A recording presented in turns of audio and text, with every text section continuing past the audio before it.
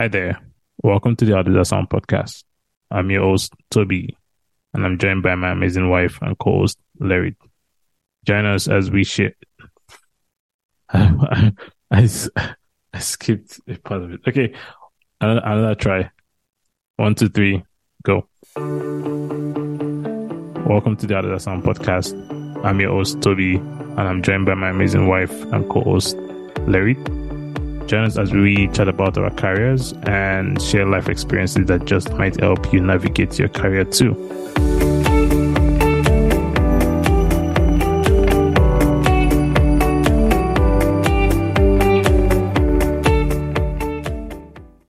Today, I'm very excited to welcome our guest. She's been working with us for the past 6-7 weeks or so. Yeah, a month. Just over a month. And she's helping us. She joined our team to help us make this podcast a better experience for listeners, to help provide some more direction for the podcast. And so I'm very grateful for her working with us. And on this episode today, she's going to be sharing her own journey, her own experiences. I think that particularly with the things going on in Nigeria right now, I think it's a good time for her to share what our vision is, as well as how she's feeling, what she's experiencing, considering what's going on in Nigeria. So, Motorola, I'll let you go ahead and introduce yourself. My name is Mutirola Olawale. I'm a law student, my fourth year in university. I love to communicate with people, meet new people. I love learning new things. And yeah, I'm on the podcast, and I think that's something I've been really excited about, and I'm really grateful for. Thank you for having me. You're welcome, Mutirola. We're happy to have you. I think this first season of our show, of the podcast, is season of figuring out. So if you've been listening since the first episode, you probably noticed that there have been changes in different ways, and there will probably still continue to be changes throughout this first season. But I think with Motorola on our team, it's really just going to help us move those changes in the right direction, help us get to a better place as a show, and help us be better hosts, and just make this a better experience. So yeah, I'm very, very grateful. Actually, I would change that to say, since she joined, we've already started making those changes. Yeah. Because she's doing things to she's asking us questions. She's pushing us basically, but she's asking us questions. She's making us do things that we probably had thought about doing them, but let's say time, and then it was both of us at first just trying to manage everything. But then now it's there's someone that's I think this way is better. And then she's bringing that perspective that we don't even think about sometimes. So yeah, I think that has been fun. Yeah. And I think Loki, she's a very firm person. Maybe it's a lot thing, but we'll get to that as we go. Yeah. The lawyer in her is playing. I agree with you. I think that she made the show better already. I think it makes us better, not just as podcast hosts, but even as communicators, as people in the virtual world today. So we had to buy new mics, we had to buy new software, we had to... She made us change our pictures. Yeah, we had a photo done. I mean, it's all for the best. And when we change, I don't know if the design changes will be live by the time this episode is out, but in the very near future, you see some of those changes design-wise. But yeah, so I just want to just make it clear that she's making the show better. But Montella, one thing, you mentioned something when you introduced yourself. You mentioned you're in young Nigeria. I just want to rephrase that by saying that, you're young Nigerian, particularly a Nigerian youth. You're still in school. You're still in university. If I'm right, you're in your second year last year in law school. Can you tell us about your experience as a law student right now? What that's like? Why did you go into law? In this part in Canada here, you don't go into law until you have completed your first degree. But I know it's different in other countries. So I'd like to just hear a little bit more about like what that experience is like for you as a law student. I think just to correct something. It's actually not law school over Okay. here. I'm just in the university, just like every other person is studying one course or the other. So in Nigeria, it's law school is different, and law school is for a year.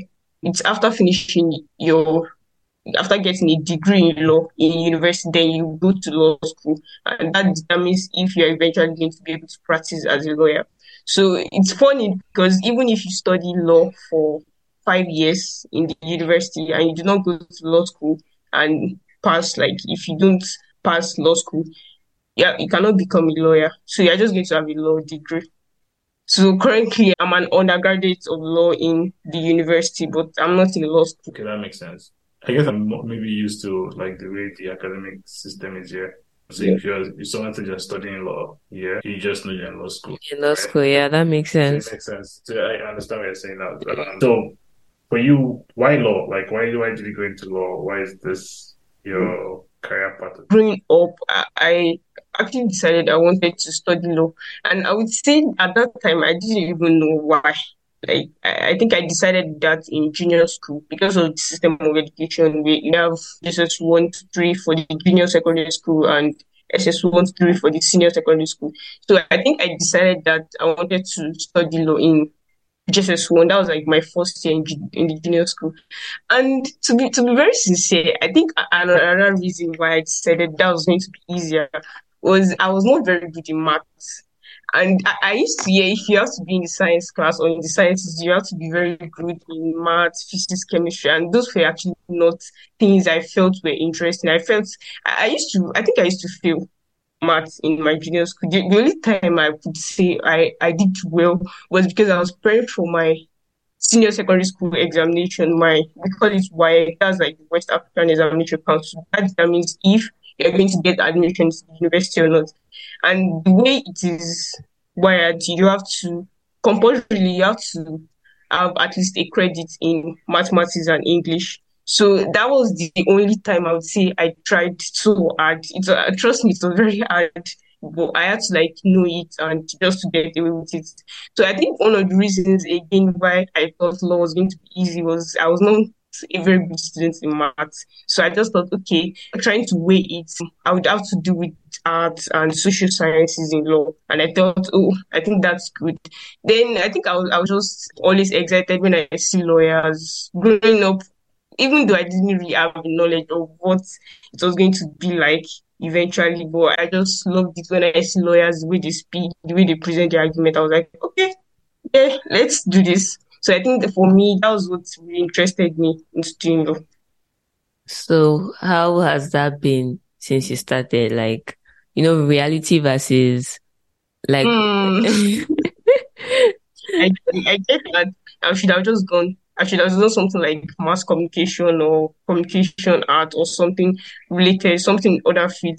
But certainly, I do not regret being law, and I know the fact that law is very diverse. Like there are a- there are different areas you can delve into in law, but the reality is like what lucky I was expecting so much like things I'm experiencing now, such as having to know a lot of cases, having to know the laws and how to apply them and all of that.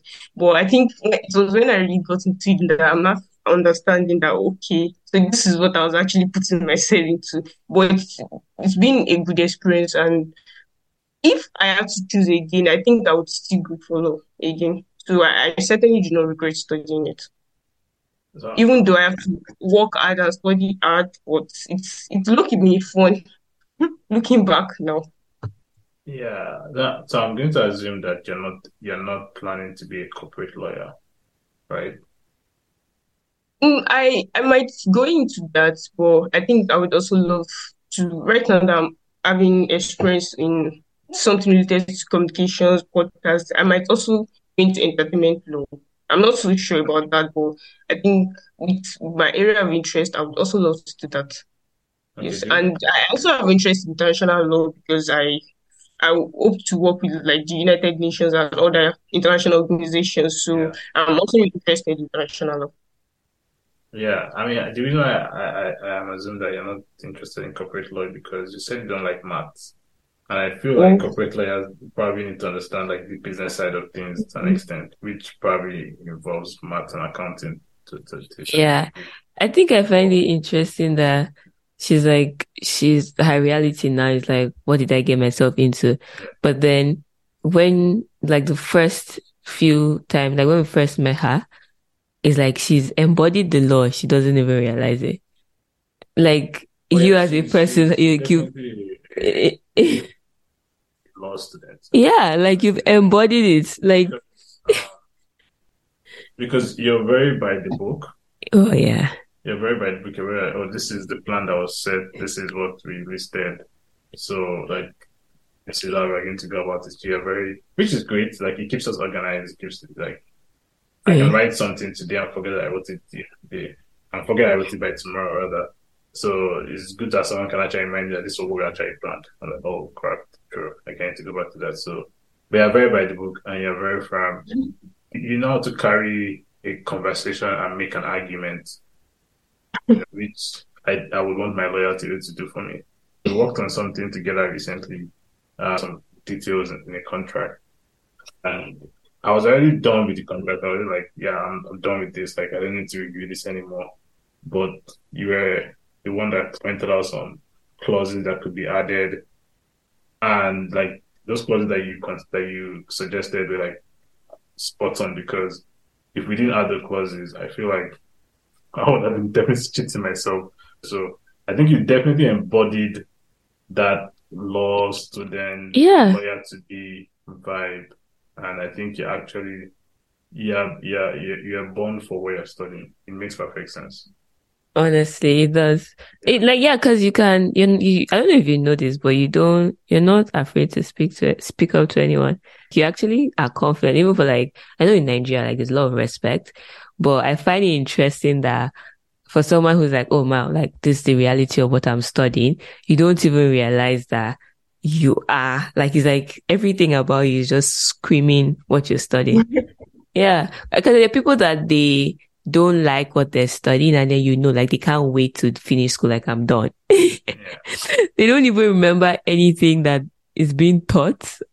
They pursue other things, but yeah, but I think it's interesting to What do see. you think? Do you think I think for me, yes, I think for me, just like I said earlier, like I decided like very early that I wanted to study this. So for me, it was more of passion. And one thing I've learned is when you actually have a passion to do something, like even when it feels like you've like, oh, this is very hard, that passion alone, or like the fact that you decided, you made that decision, you made that choice by yourself, it actually drives you to continue doing it and wanting to know more about what you're doing. So even when it gets to the point that like this is too much or this is too hard, that is the only thing that keeps you going. That choice or that decision and that passion you have for it, that's the only thing that keeps you going. And I said actually I wouldn't say like I regret studying, but I think now I'm actually open to other areas. Growing now, I'm actually open to other things and I'm seeing things from a different perspective. So I wouldn't even say like I don't have interest and like oh I cannot wait to finish school and law school. So for me, it's just the passion that actually keeps me going and like and that choice I decided to make for myself because honestly, I used to discuss with my friends. Assuming I decided to study law because let's say my parents told me like you should. There's this thing I don't know if neighbors or parents like telling their children like you have to study this. yeah, So you already make plans for them that you have to. Let's say they want you to go into business. You have to go to the business school and like you have to do this because you have to come back and do this. I mean, they made that choice for me. I probably would have dropped out of school, like never, like few, like 2, 3 years ago, I would have dropped out. But I think it's the choice and passion for like because I decided to be by myself. So now it's more, oh, you decided to do this thing by yourself, so you actually have to continue. And I'm still enjoying it. Like it can be very rigid at times. And talking about me being firm and having to follow everything, I think it's law that's actually changed me like that because you have a lot of laws you have to know. Literally, you actually have to cram. You have to know how to cram to some extent because you have to put everything back like that, like it is, and all of that. So to some extent, when I make plans or like when I write something that we have to do this and make plans or strategy. For me, it just like you have to follow what I've laid down. That's why we have laid down laws and rules that you should follow. Yeah. So like just have to follow it. So to a large extent, I would say law has actually influenced me. So that's like the reason for. Yeah. Yeah. No, my entire Nigerian education was me cramming. I think I crammed my way out of um out of secondary school. Yeah, cramming wasn't for me, and I struggled with that because that's basically how our system, like what they That's expect what I from me. enjoyed. Yeah, That's I what I struggle that's what with I enjoyed. cramming. Okay, actually I wanted to ask you something. Okay. So you said it's passion, but I'm very curious, like if there was something that like revealed that passion to you. Like, did you see a lawyer somewhere? Did you see a lawyer in your family or a lawyer on TV or something like what? Like, I'm just wondering, like, how did you connect the dots to say, "Oh, this is my passion," even as a younger child? Okay, I love that question. I wouldn't say I saw someone in my family because I don't know about my extended family, but my immediate nuclear family, there's no lawyer in my family. I'm even the only one in the arts. My parents and my siblings are actually in the sciences. Then like Yeah, my dad is a medical practitioner. My brother studied engineering. My second brother also is studying medicine, and my mom is a lab scientist. So I'm actually, and even it's so funny because I'm like the only arts person. So when I decided to even go for it, I think I just loved growing up, you hear people talk about each profession. So I think I just love the way people talk about lawyers, that they are smart and they love to argue, the law, like that kind of, it gave me like a moral, okay. So one day I'm going to grow up and someone's going to tell me I know the law, like I'm smart and all of that, like I'm going to dress and be able to address the courts. I would love to be a litigation lawyer. Well, that was like what I heard that actually brought about that passion that, okay, I think if I'm able to study this art, people are going to address me the same way when I grew up and all of that. So that was it for me. And I wouldn't say I even knew it. After this, like I started studying, I started seeing people and okay, getting more knowledge about what I'm actually studying. But that was just it for me. I think first of all, we should give a round of applause to Motorola's family. That's a lot of book, right? Like literally, wow, I commend you all. I really commend you all. But yeah, uh, so I think that with the things you're mentioning, and I know earlier you mentioned entertainment lawyer, even from our first conversation, it was clear that you had interest in like creative arts or communications or podcasting, for example, right? So where did that come from? Like, because if your passion, and most people think this way, right? Most people think that you're either left or right brain in the way that you think or the things that you like. So if you're in sciences or in something like law or engineering or something like that, you wouldn't necessarily consider someone that might be artsy or that might have a creative bone. But where did yours come from? Your affinity or interest in creative arts and communication, where did that come from for you? I would actually say in the last 1 year or 2 years. And I think one thing that's actually made me realize is when I joined the team for this podcast, I actually realized that I would love to do this. So to a large extent, that's why I said the other time that I'm actually grateful to be here because now my eyes are open to things I actually did not know I'll be able to do. So now for me, it's just like I'm just doing that. I'm just finding out, oh, this is like me being flexible. That okay, apart from law, these are other areas I would want to go into, or these are other areas that actually interest me. Because I just know I love something that has to do with like the communications part, or like having to maybe being in a studio and like saying something and all of that. But like now being on the podcast actually made me realize the aspect really I would want to go into. okay, I think yeah, this ties to like a question I have. Like, so do you think that because of how rigid and firm the system is, like school system, there's been Yeah. that part of you looking for ways to decompress, like Yes, just do definitely, something. Yeah.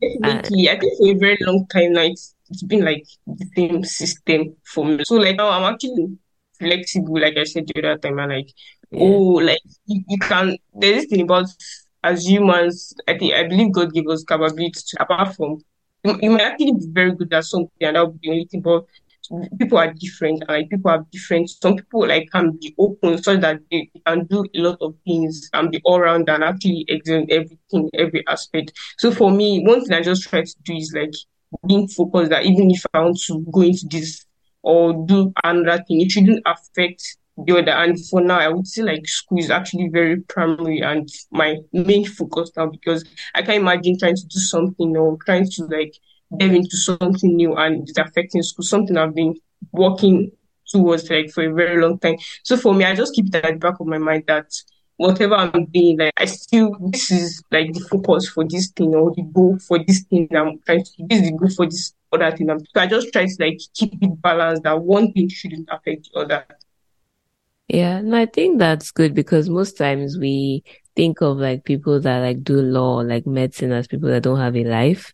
So they're just very Boring. geeky I and like boring and that. very, yeah, quiet. They don't talk. It's just once like we talk to you, just, do you know, according to Act 6, Yeah. yeah, and all of that. But I think it's cool to see someone who's like, I have this very fun side of me and I'm willing to explore it in my downtime. And I've kind of like set a goal around it. So I'm not distracted. And I Yeah. think another thing I've actually learned, like in school now, there's a lot of or should I say like the way the country is actually like has brought out the creative part of a lot of people. So people we are actually coming to the realization that Yeah. the fact that you're going to school, you don't have to like just stay in school throughout your 4 or 5 years or 6 years and just not do any like not try anything new. Because when you graduate or when you come out, like there are a lot of things you can actually do. People are in school and are doing they already host like I was talking to someone we are trying to plan a conference and all of that and we actually need host so and I was talking to someone and he was telling me things he noticed and things he loved and I was actually like oh wow like you're in school and when I checked out his profile he's like a host already like he does a lot of amazing things so one thing we're actually realizing now and I think it was not like that before is that like you can be in school you can be doing something but you like it is and it is like very much easier when you're still an undergraduate in school to realize a lot of things and discover a lot of things about yourself and try them out. Because when you graduate, you might like you let's say in age like you'd have become like a grown adult and also it might actually be hard to start trying. So like the best time to start is actually now. So you'll be able to figure out a lot of things. And like as young people, like we are still literally trying to figure out a lot of things Yeah. about ourselves and things we love. So the undergraduate years for us is like the best time to do that. And you don't have to like be very strict with yourself in school. Like it doesn't mean that you're going to fail or you should be able to be flexible. No, not just like you have a very strict routine, go to class, come back from class, read for exam pass, then every session you do that repeatedly. Like you have to try new things and see what you can do, even as a student. And I think that's what I'm just trying to do right now. And I agree with you. I think starting young is definitely key. Like I think it's amazing that for you now you already have a good idea of what you want to do or what you like, what your passion is, and you're also like stretching yourself and trying to explore and see what else is out there that might be open for me now in the future. So I think I agree with you. Definitely, it's important to start young, and the truth is, especially from Nigerian households. So I don't know about Gen Z, but for millennials, most of us grew up in households where, like you were saying earlier, you have a predetermined path when it comes to career. Like you're either supposed to be in sciences or doing something with technology or engineering or like laws, something like that, or being a doctor, stuff like that. And so, and our parents as well, they're people who were like people that stayed in one career for a long time. They were in one company, one office, one career for a long time. And so having that influence on us can almost seem like you feel like that's what we're supposed to do. We feel like that's what we're supposed to stick to. I think with the way things are, with the way the world is opening up more, the world is becoming not just a global village, but really a virtual village. People are realizing that there's more to them. There are more things they can explore. And like you were saying, Materiala, with the state of Nigeria, where people are graduating school but are not getting job for years before they can try to get their first job. That's despite, regardless of the quality of their degree or the level that they graduated at, right, they're still unemployed. People have to try new things. They have to get creative. They have to figure out what other paths can I explore to earn a living, right? So I think all of these factors definitely make sense and definitely contribute to the extra bit of creativity that we're seeing from Nigerian youths right now, right? Yeah, no, the shackles is being broken off Nigeria because it was so bad. Like, it's actually so bad. A lot of us, as you said, millennials, like every parent, oh yeah, my child is in Oxford, he's in Harvard, studying banking and No. finance, studying. Yes, You get my point. Chief Olajiton's son. It's just there was just yeah, but I'm happy to see younger people actually breaking out of that narrative and like Right. trying new things. I love the creativity that's coming out. Like, yeah, like you can be, I've learned that from you. Like, you can be a law student and you can still be in podcasts, be in communication space. And then you can even have that as, what's the name? Like an entertainment lawyer, but then once in a while you can come out and play as a host or anything or a TV presenter. That's cool. Yeah. You get, life is not that boring. So yeah, I like that. Did you feel any of that growing up? I know you said your parents did not force you into law or anything, but did you get that sense of like you have to make us proud, like you have to like stick, like you have to do better than some other child somewhere. Like for me, now, I can remember like conversations with my parents at some point that would go something like I would usually come like third or second in class in secondary school, and then someone else came first, right? And then I'll hear conversation about like why can't I think that is unfair to Nigerian children that the grading system is a ranking. I don't think it needs to, I think it should be a ranking. I think it should just be you got this average, 90% average, you have an A, whatever, and you just take that and go deal with your own situation. Because it's already bad enough that somebody will get like, what, 60%, right?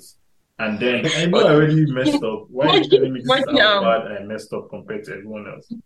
The thing about this is that, when especially in secondary school, and I knew some people that didn't perform as well.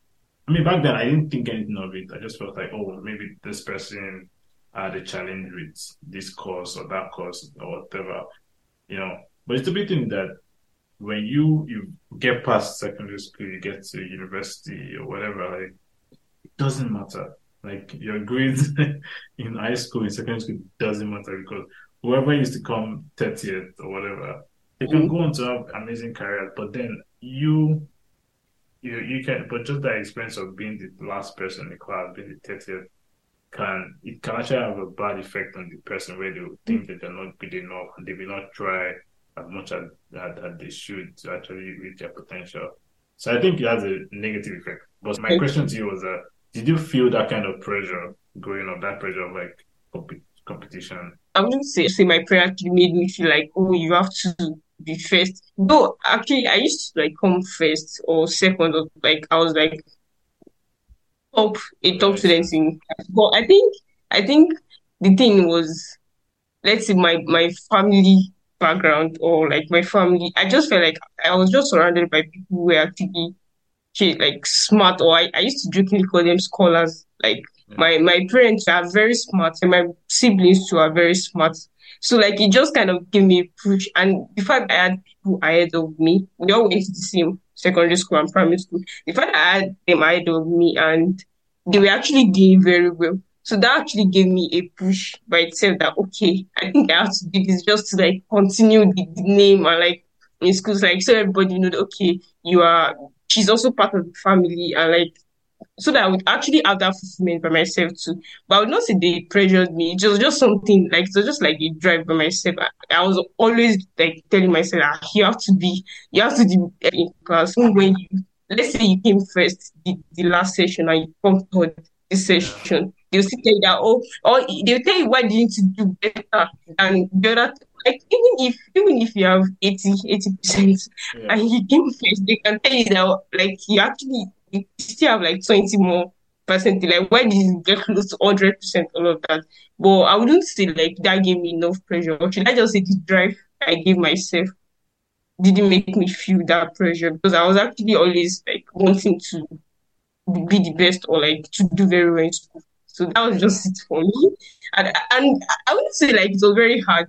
Like I thank God for the gift, but like I wouldn't say it was very hard like to do that, to give myself that praise. So just something like, oh, I wanted to come out very well, because I don't want to have a bad result. That was just it for me. Like the fear of failing was like that. It was enough for me to like just want to be very good and to be very smart. So that was it for me. I think just Yeah. hearing her talk is making me remember because she's saying that her family. So I guess you're the last one, right? Hearing you talk. Yes, Yeah, yes. that makes yeah. Yeah. So in my class in high school, the person who used to come first, there was this term. I don't know if it was like SS1, like senior school. I think that term people like struggled a bit, and so what's that thing? The highest was 89.5 or 90, and then she got 89.5. Like literally since I entered high school, that girl came first from JS1 to SS3. So even if my parents wanted to compare, I think one day I told my mom, I said, if you want me to come first, we have to take this girl out of this school, and she's not going anywhere because her brother is there, she's there, her two younger siblings are there. So there's no hope. You get like, it was difficult, and I was, you know how they do A and B, right? I was in A, she was in B, yeah, but like we're both in A actually. So then she came, so we came back, we resumed school, and then we got our report and we're going home. And then she started panicking. And I'm like, oh, why are you panicking? She's like, oh, she's worried that her parents might tell her that, why did she get 89.5 last term? She got 93, blah, blah. She was just pouring out her problems. She was talking. When she finished, I'm sorry, I think I was just a crazy person. When she finished talking, I told her, I said, wow. So those are your parents are going to tell you.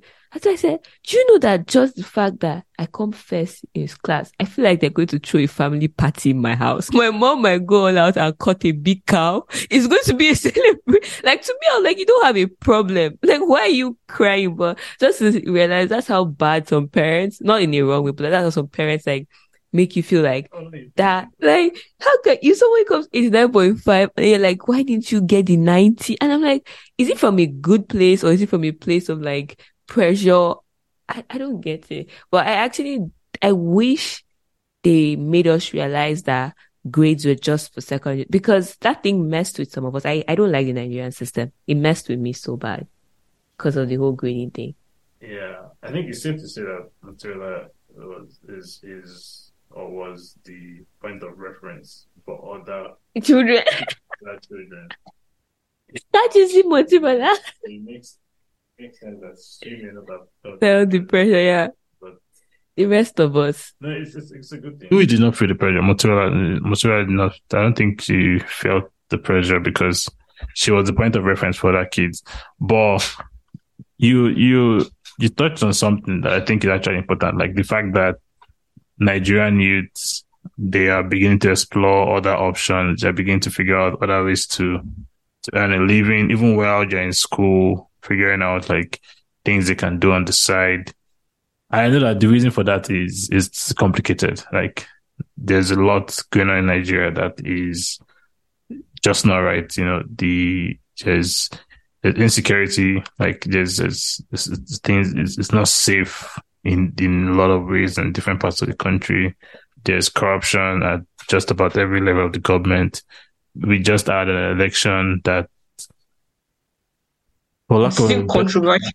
Yeah, for lack of a better word, it's very, very controversial. There's so many things that shouldn't be happening that happened in that election, like even just from just the way they count the votes, the fact that the machine that they should be using, it wasn't working as expected. despite promises by the Electoral Commission, and even just how like the president-elect would announce, like how the voting results were announced. So it's an ongoing situation, and so there are so many issues in the country that obviously, will make people have to figure out alternative ways to live and to survive.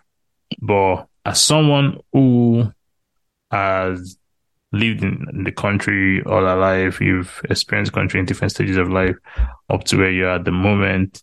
And as someone from conversations with you, you're clearly someone who you consider yourself as part of that group of Nigerian youth that want a different mandate, want a more forward-thinking mandate to be at the helm of the country. How do you react to things like what just happened with the election? How does that make you feel, and how does that make you think about the future of not just the country, but of your own career or your own life in general? Okay, first of all, maybe because of the fact that I'm studying law. So I think sometimes it actually makes you feel like what is the point? And I think for other Nigerian youths, especially this election and this period, some people have, like, a lot of people had high hopes and like, oh, I think there's about to be a change in mandate, or something new is just coming. So like this whole thing actually rubbished that for them. Like they felt like, oh, this is the end. Like I'm just going to give up now. Nothing can ever change again. But one thing I just keep saying is, even if there's going to be a change, it's actually have to start with us too as people. Because I noticed that a lot of people, like young people like myself, also they have the mindset that sometimes I don't know why they blame the leaders, because some things they do themselves. Like, so it all starts with, even if there's going to be a change, I don't believe that one person is going to come and change everything. Like there has to be like it has to be a strategic thing, and there has to be one thing I also noticed about, let's say, leadership or governance in Nigeria is the place for continuity. And that's like one thing that we lack in the country, that even if someone comes in and does very well for like the first time usually like 4 years, or like 2 terms, that's like 8 years. Subsequent person coming might not continue, like might not do so. So I think one of the things for us to move forward as a nation, there has to be like effective people and continuity. And what I mean by continuity, like I said, like someone coming up with a plan, like, okay, let's be doing this. The government that is actually going to come into awareness, they are supposed to like continue, or they're supposed to keep doing the right thing so that everything will keep on moving forward. But if there's no consistency in the way the people in leadership lead, or there's no consistency in the policies they effect, like everything will just keep on going down. So I'm reading a book by Daniel Akavi. The title is 7 Perspectives of Effective Leaders. And so far, I just read the book. But one thing I've learned is, like, for an organization or for a nation, I think the book is about organization, for trying to relate it with nation and what affects me. I think for a nation to, like Nigeria, to have effective, we need leaders that will understand what the current reality is, the vision, the strategic plans they have to make, the people they are trying to lead, they have to understand who they are themselves and how we can go about it. Those are like some of the things I've actually learned. And that is how we can move forward as a nation. And I also think that, just like I said the other time, that it has to start with the citizens, because I feel a lot of us, or a lot of citizens in Nigeria, have the wrong perspective, or they have maybe because of the way they grew up. Like, there's this thing about where you grow up actually affects your mentality. It affects the way you think. It affects the person you are. So if you grow up in a place where this is like the norm, or like this is the system, how it works. Like this low-key affects you and affects how you think. So there actually has to be like a change in mentality of the young people, the old people, and the leaders themselves. Even if the leaders themselves decide to be good, the people they are leading, if they still have that wrong mentality, nothing is going to happen. So that has been my conclusion. And I just hope the new government, if there's not going to be cases, because I think they're going to go to the Supreme Court and start another case concerning the election. But if my hope is just that like the new government is just going to do something very nice and like be effective and at least let people have that hope, because I think people are tired of having hopes that are not met. Like if for a very long time you've been having hope on something and it's It's the not the, happening. the opposite keeps happening, like you're going Yeah. to get tired. And I think people or Nigerian youth have got to that point where they're actually tired and they're on the verge of giving up. Like that's like my conclusion for now. But as for Yeah. me, I don't think I'm going to give up so soon. I think I'm just going to hold on to that hope and just try new things and discover myself and figure out things and actually play my part too. Because I believe people at the grassroots, we just talk about people on the surface, the people at the grassroots too. Everything has to start from there. So I'm just going to volunteer, make positive impact in my community, and try my best as possible. But I don't think I'm going to give up so soon. What does that look like though? When you say like you're going to try to make an impact, because I know that right now, I know that in the past, for example, like there have been different kind of protests. I know that right now people are organizing, people are trying to figure out what the best next step. The result might be challenged in court. People are trying to speak about, or how can they merge parties so that they can really put up a stronger fight in a future election or something. So there are all these conversations, and you're right. All of those conversations are happening at more of the surface level, but in the grassroots, in the communities, what kind of things are people doing, or what kind of things do you specifically plan to do to contribute to this movement that's trying to bring about the change? One thing I noticed, like being at grassroots, like or understanding what people at grassroots, who they are and what they know.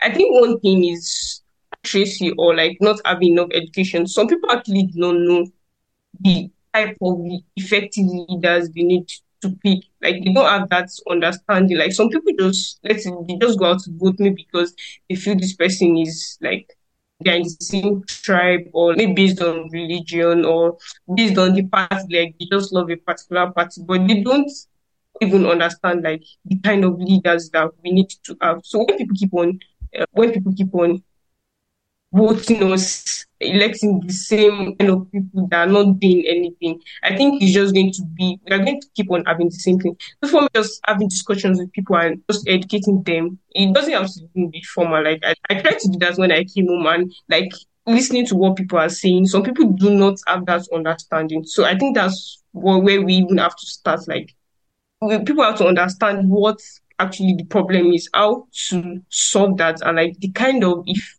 people you need to. Because one thing about an organization or a nation is when you have in on leaders that are not effective, like affect everything, affect us. So people even need to have the understanding of where we are now, where we are coming from, and what we need to do, the kind of people we need to select, like the kind of orientation we need to have. Yeah, you're talking. I see clearly, like, I believe that even like you just studying the law is helping you have like that knowledge, right?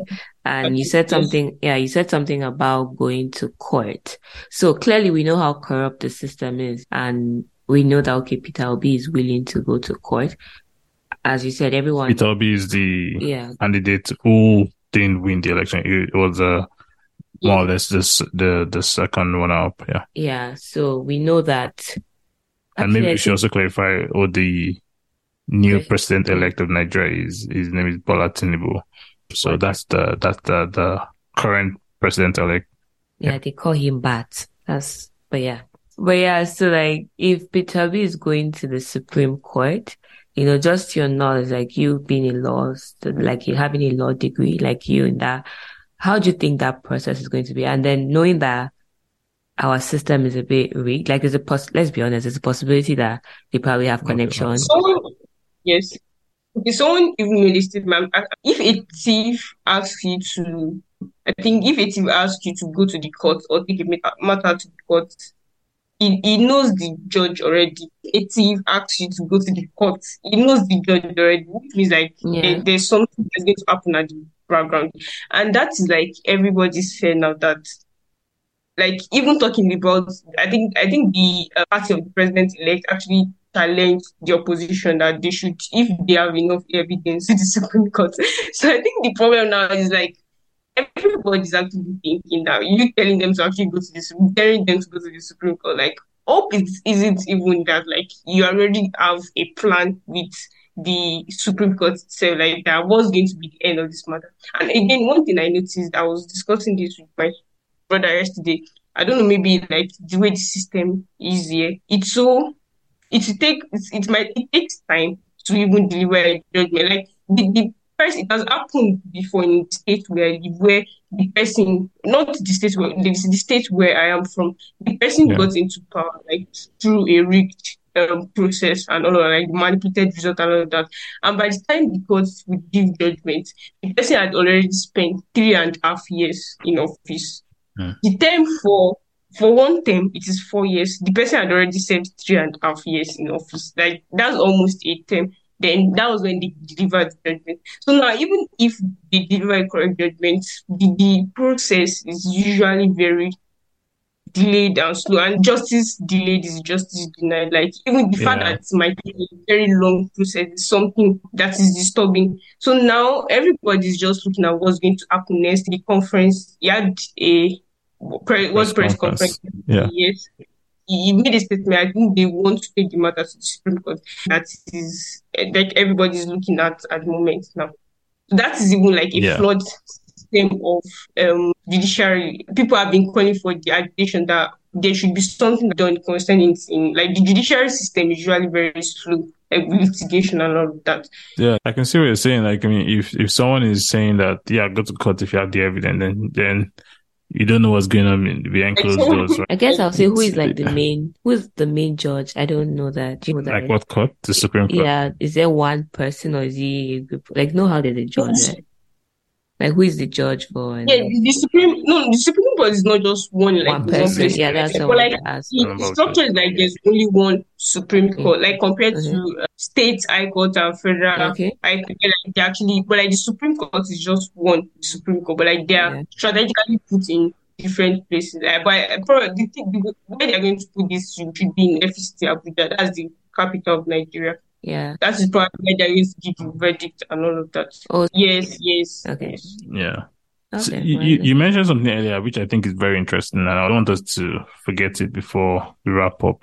You mentioned that educating the people at the grassroots, educating and mobilizing people at the grassroots level, teaching them about the importance of voting, teaching them about the different mandates of the different candidates, just making sure that they are well aware of what's at stake with each election.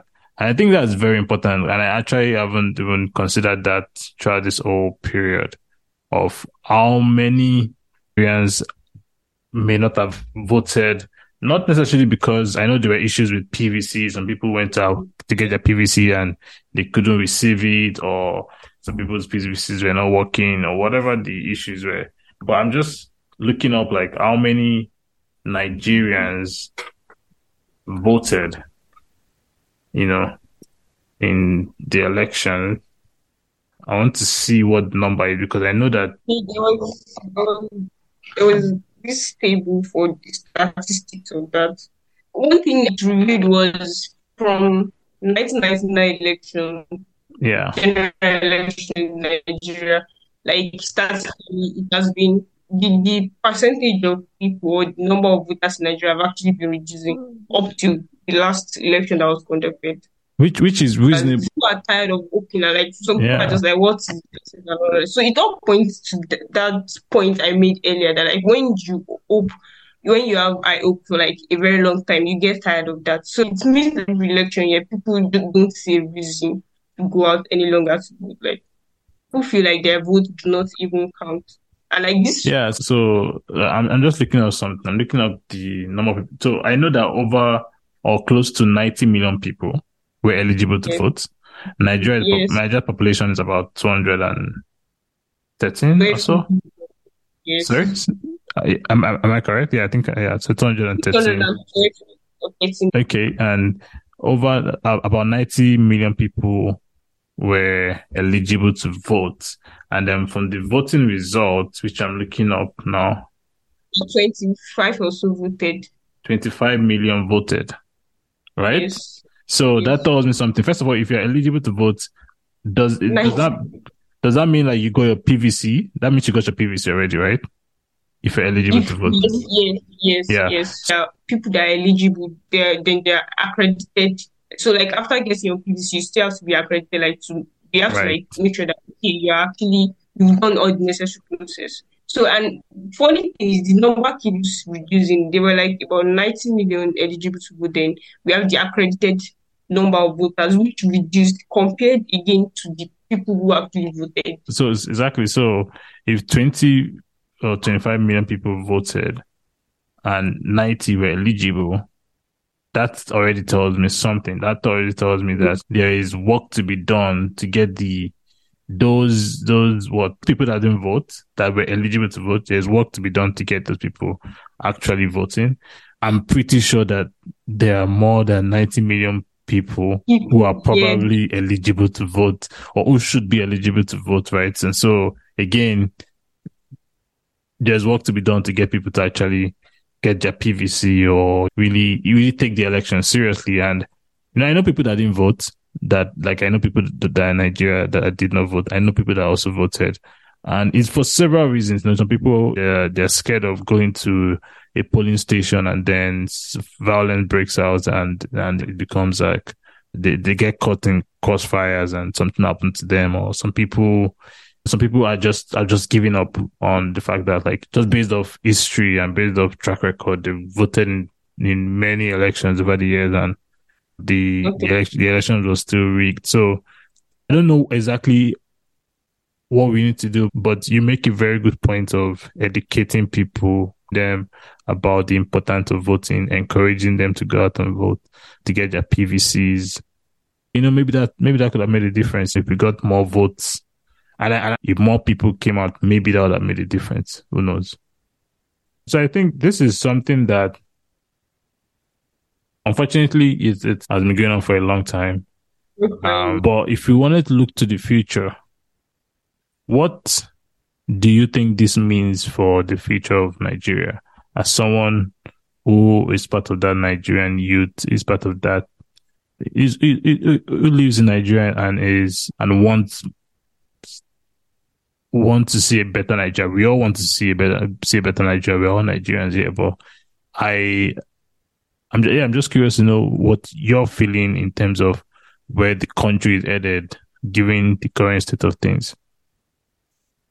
To be very honest, like being very honest and realistic with Yeah. the current state of things, our current reality, if nothing, like I said, is done, if there's no change in orientation for people, the citizens, if the leaders are not being effective, or like if they continue doing the old trend, I things are just going to keep on getting worse. Like that's being very realistic. Like if we keep on following the trend of what has been happening, but only if we change our orientation, if people change their orientation, like if everybody knows what is should be done, like and what ought to be done, and they do it appropriately. If people at every point, at every office, like people that even public servants and everyone, if they all change and like try to do things better and effectively, if we make genuine efforts as a nation, I actually believe that a lot of things can be done and a lot of things can change. Actually blessed with natural resources and like things that Yeah. actually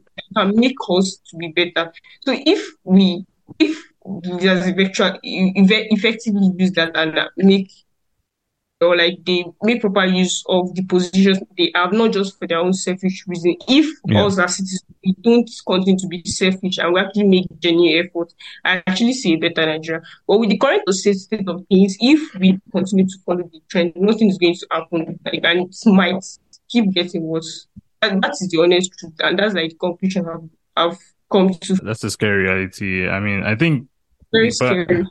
important thing is that we shouldn't give up. Now, you used the word hope earlier, and that's also been the word that been on my mind as well throughout this time.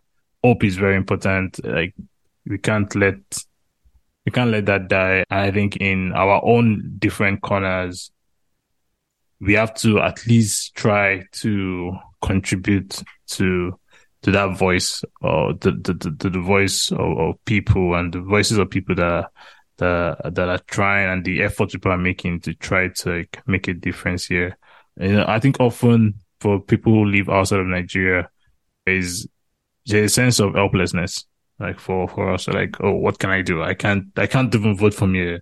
There are countries that allow you to vote from outside Yes, the actual country, but yeah. Nigeria doesn't, right? So there's sometimes a sense of helplessness on us, and where it's like, what are we supposed to do? Like, we can say a prayer, we can stay glued to the screen to see what happens next. We can send messages of support to those that we know that live in Nigeria. But what can we actually do? But I think this, this is an opportunity for those of us who live outside of the country, kind of rethink and to think deeply on if there are ways that we can help uplift the voices that are being raised right now. Whether that is a donation to a cause, whether that is an investment in a group, or in the system itself, into the economy, to see how things can improve. Whether that is working with the talents that are living in the country, so to give them an alternative way of earning a living and developing themselves, or whether that is going back to the country. Yeah, if that's something that's on your mind. But yeah, so I think all of us in our different corners, which there are things that we can do, just as Motorola had mentioned, the idea of like really mobilizing and educating people at the grassroots level. I think there are things that all of us can do in our different corners. Yeah. No, yeah, you're right. I think you said something and it made me laugh. Like, just imagine if we were allowed to vote, like those of us outside the country have been voted, but just because of how much they want to rig, then they would say there was no light or something. Like, these people would come up with something. Because shortly before the election, I actually did check online to see, because I didn't really follow so much. I think after the primaries, I didn't really follow like the campaign and everything. So I was like, oh, let me actually check if they allowed this. And I did check, and apparently it was something that was brought. It was like what's the word? It was being considered, or? Yeah, that one. They were trying to pass like a bill, basically. Okay. Yeah, but they rejected it. But to be honest, Material, they can make it work, but that's a very safe play. That was a very safe excuse, because they know it's the reality, but they can make it work. And why I said that is because if you have a motive, you would definitely say, oh, we don't have the internet capacity, because there's no way that it would be done here and they wouldn't get the right information. I mean, I don't know. We have a consulate here, and I can't say that it's running at its optimal level. Yeah, there's true. Yeah, so I can't really say that. But I mean, even there was a machine or a tool like for counting the vote and displaying it live. That's what it's called, EVAC. Yeah, and it didn't work. To my understanding, it didn't work despite promises. Yeah, so if they can't figure that out, I don't think they're ready for online voting. I don't think they're ready for voting from outside the country. There's still a lot of logistics that you have to figure out, even within the current system. But to tie back to what you were saying, I was a bit bummed, but I still have a lot of hope. And you're right, that we have a role to play here as well. It can be supporting one or two causes, raising awareness where we can. Once in a while, you can visit, join, be part of a movement. But I think for me, I've seen mixture of like maybe say 50-50, or let me say even 60 or 70-30 actually, where there are a lot of people who are like at that verge of I'm giving up. But I've actually seen a lot of people that still have hope, a lot of youths, and I'm actually very impressed. A lot of youths actually still have hope. To them, they're just waiting they don't even believe that the swearing is going to happen. Like a lot of people don't believe that the swearing because they believe something is going to happen. That's so I've seen that, which is, I mean, it's encouraging because you don't want people to be devastated. And I also believe that there's hope. I believe something would actually work out for good. So yeah, I just hope that the hope everyone has would actually see like that. We'll see what we're believing for. Yeah, well, whatever happens, I don't want to see violence. I hope that there's no violence, no loss of lives. I think that is just unnecessary and doesn't help anyone in any way. So I really hope that things can be sorted out diplomatically and in a civilized manner. Well, I think this has been a very interesting conversation. Lots to think about. Bella, thank you very much for sharing your journey, career thoughts on the current situation in Nigeria. We're very grateful for all that you're doing for this show. Thank you very, very much for being part of the show today. Thank you for allowing me to be part of the team. It has been a very amazing experience. Thank you, Motorola, and thank you everyone for tuning in every Tuesday.